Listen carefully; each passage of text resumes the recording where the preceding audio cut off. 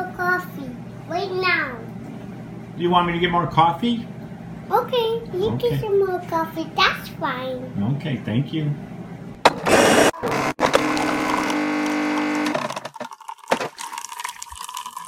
I, of course, am Mary B's number 5 son. I have 4 older brothers, Jim, John, Joe, Jerry. Noise you heard at the beginning, that's my coffee maker, Rhonda. When I need a cup of coffee, I always say, of course, help me, Rhonda. When I need an emergency cup of coffee, I then say, help me, Rhonda, help me, Rhonda. Thank you, Rhonda, for another great cup of coffee to start the morning off. Welcome again to Coffee Break with Mary B's 5th son. I am Jeff. Growing up happens in a heartbeat. One day you're in diapers, next day you're gone. But the memories of childhood stay with you for the long haul. All right, let's get rolling with this week, episode 117, season 3, episode 37. Yikes. Okay, 2 big birthdays coming up. Today we're taping on August 5th. You'll be hearing this on August 6th. August 9th, as you heard at the beginning, is Rona Mitra's birthday, one of my all-time favorite actresses. And she was Sergeant Kit McGraw on Nip Tuck. On one season, I think she was in 1 or 2 seasons. Season 3, Sergeant Kit McGraw. Excellent. And then August 10th is Michael Martin's birthday, my late great friend. We're going to have today, my brother Jerry and I and our wives went to breakfast at a restaurant in Brookfield, Illinois. And after breakfast, we went and we found the park that in Brookfield where we had our all-star game, my final year of Pony League, time where, I sat out as I'm walking on the field, groundskeeper, but the park district guy opened up field and it looked like it hadn't changed since 1972. It looked beautiful, well groomed, everything. The guy was there. My brother Jerry and I were talking to him. They're getting this Brookfield thing back, the park district, for Babe Ruth League and Little League, and it looked like it hadn't changed. It looked like a Twilight Zone episode, the one with Gig Young where he goes back to his hometown and he's back to when he was a child. So this was so good. And again, it's 1972. I didn't realize it until I was standing in the dugout that it hit me that park, our last game, we lost, of course. I got to play in the last inning. That was the only inning I played in. I got to bat once in the last inning, and that was it. It didn't hit me until I was on that field today that was the last time that Michael and I were actually on the same field together for a baseball game, for a organized baseball game, let's call it. We played football in the park and everything like that a little later after that. But organized baseball, that was the last game that we were on the field together. And when we would play each other in Pony League, we'd be laughing and everything. And I know I told the story about when he hit that line drive at the old man's car. We had a lot of good times on the baseball field, standing on there looking around. And then I looked in the dugout during that last game. I'm not sure what happened, but Michael was screaming at the other team. I don't know if it was the pitcher, if the pitcher had hit him, but he was real angry, and it looked like he was going to rush out of the dugout. And then our goofy manager, Joe, let's call him Joe M., literally tackled Michael. He's got him like fighting with him. And Michael was a big kid, and Joe was a big guy too, and they're wrestling in the dugout, which was really weird, and nobody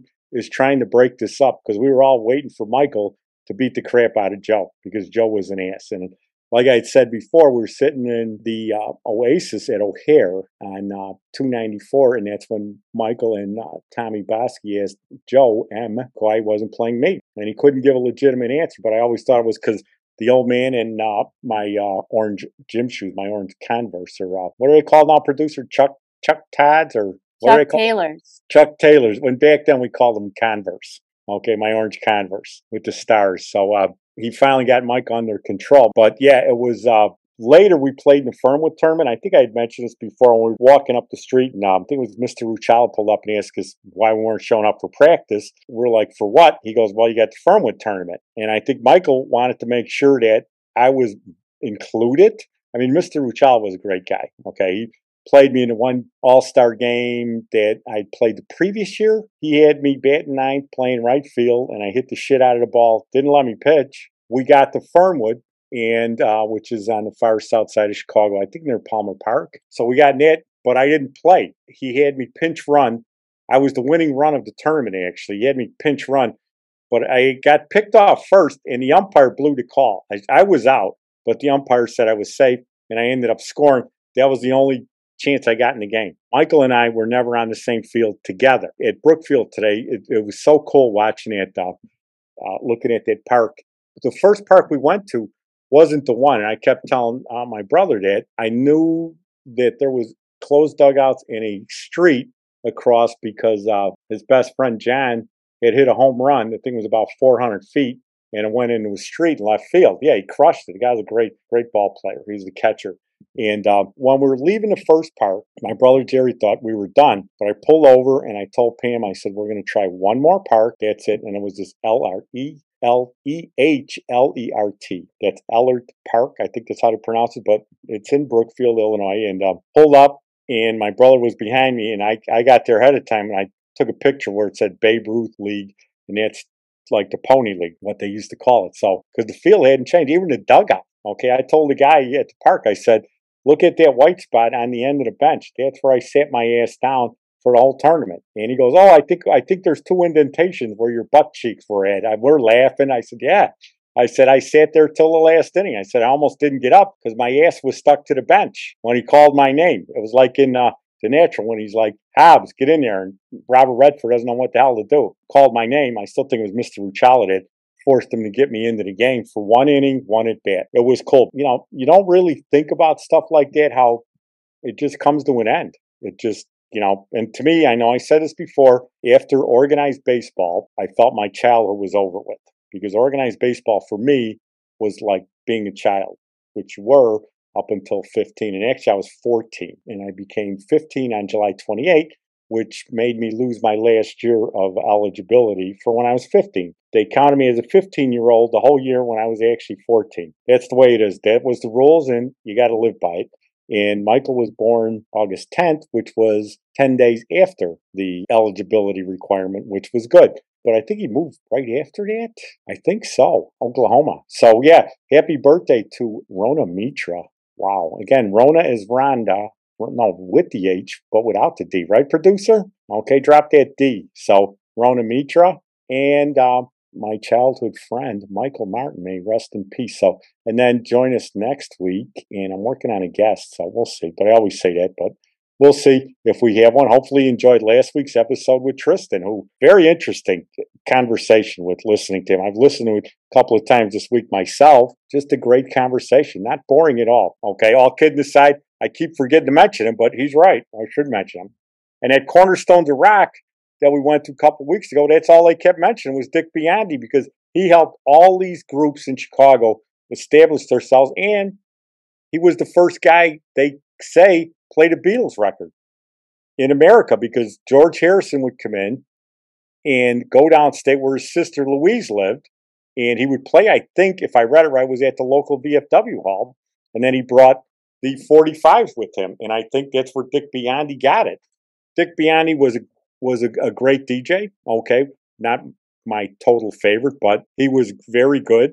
I did talk to him a few times on the, when I would try radio contests, talked to him a few times, tried to trick him into counting me as the winner, but he never fell for my trickery. My God, who else passed away? Paul Rubens? Paul Rubens, a.k.a. Pee Wee Herman. Pee Wee Herman. Now, Pee Wee Herman, that Pee Wee's Big Adventure, a great movie. I'll just quote my favorite line. What's it like in the big house, Mick?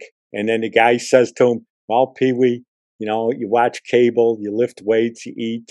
And then he said to him, you know why Mick was in jail, producer? Didn't he like beat up his wife's boyfriend or something? He tore the tag off a mattress. Yeah. So he tore the tag that, and when he's in the truck with Large Marge, the truck driver. That was good. Oh, Large Marge. Good stuff. And Pee Wee, listen, let me just say that all the articles do not mention the movie Blow with Johnny Depp. Okay. And Paul Rubens, a.k.a. Pee Wee Herman, had a very serious part in there. He was the go-between for getting contacts for selling the coke for Johnny Depp. It was a very good part. No articles mention that. You know what I didn't know? And it came out was he was roommates with David Hasselhoff, with the Hoff. When okay, that's awesome. Out. Yeah. He was very well liked. He got caught in that porno shop. Let me just stress, okay, he was in a porno movie theater. He wasn't, right. And he was by himself, okay? He wasn't with children. There was never a bad rap other than him getting caught in a porno movie theater, I think it was. And if you read all the tributes to him, he was a great guy. I mean, to me, a good actor, and it was all for the kids. It was good. I liked him. Pee-wee's Big Adventure, probably my top 50 favorite movies of all time. Just a great job. Large Marge, What's It Like, The Big House Mick. So that's good stuff. Thanks for stopping.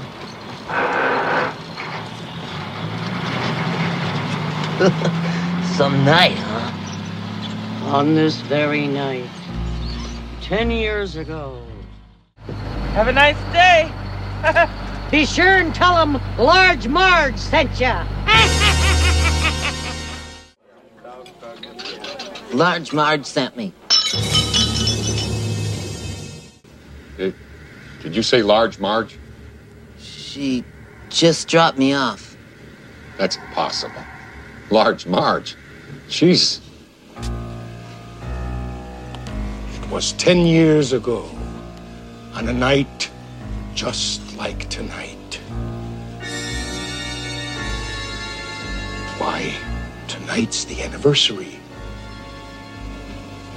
Worst accident I ever seen. But that means the Large Marge I was riding with was... Her ghost.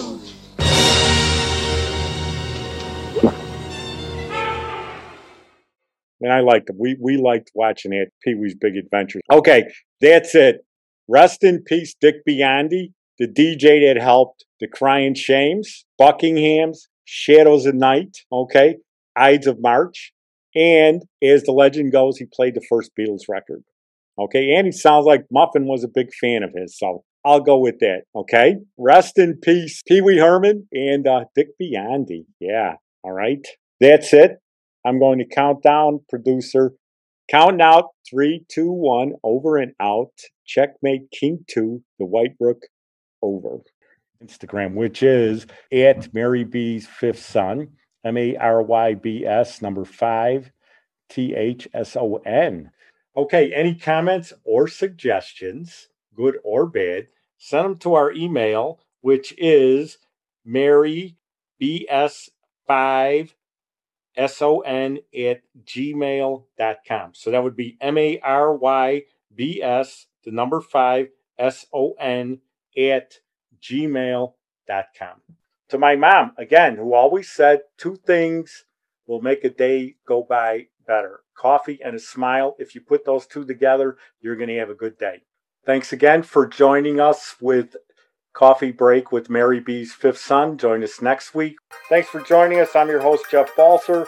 The intro was by Yvonne 2 Elements. Thank you. Production by Downtown Media Works. Join us every Sunday morning for Coffee Break with Mary B's Fifth Son. And you can like and subscribe us on Apple Podcasts. And you can also find our website on Buzzsprout.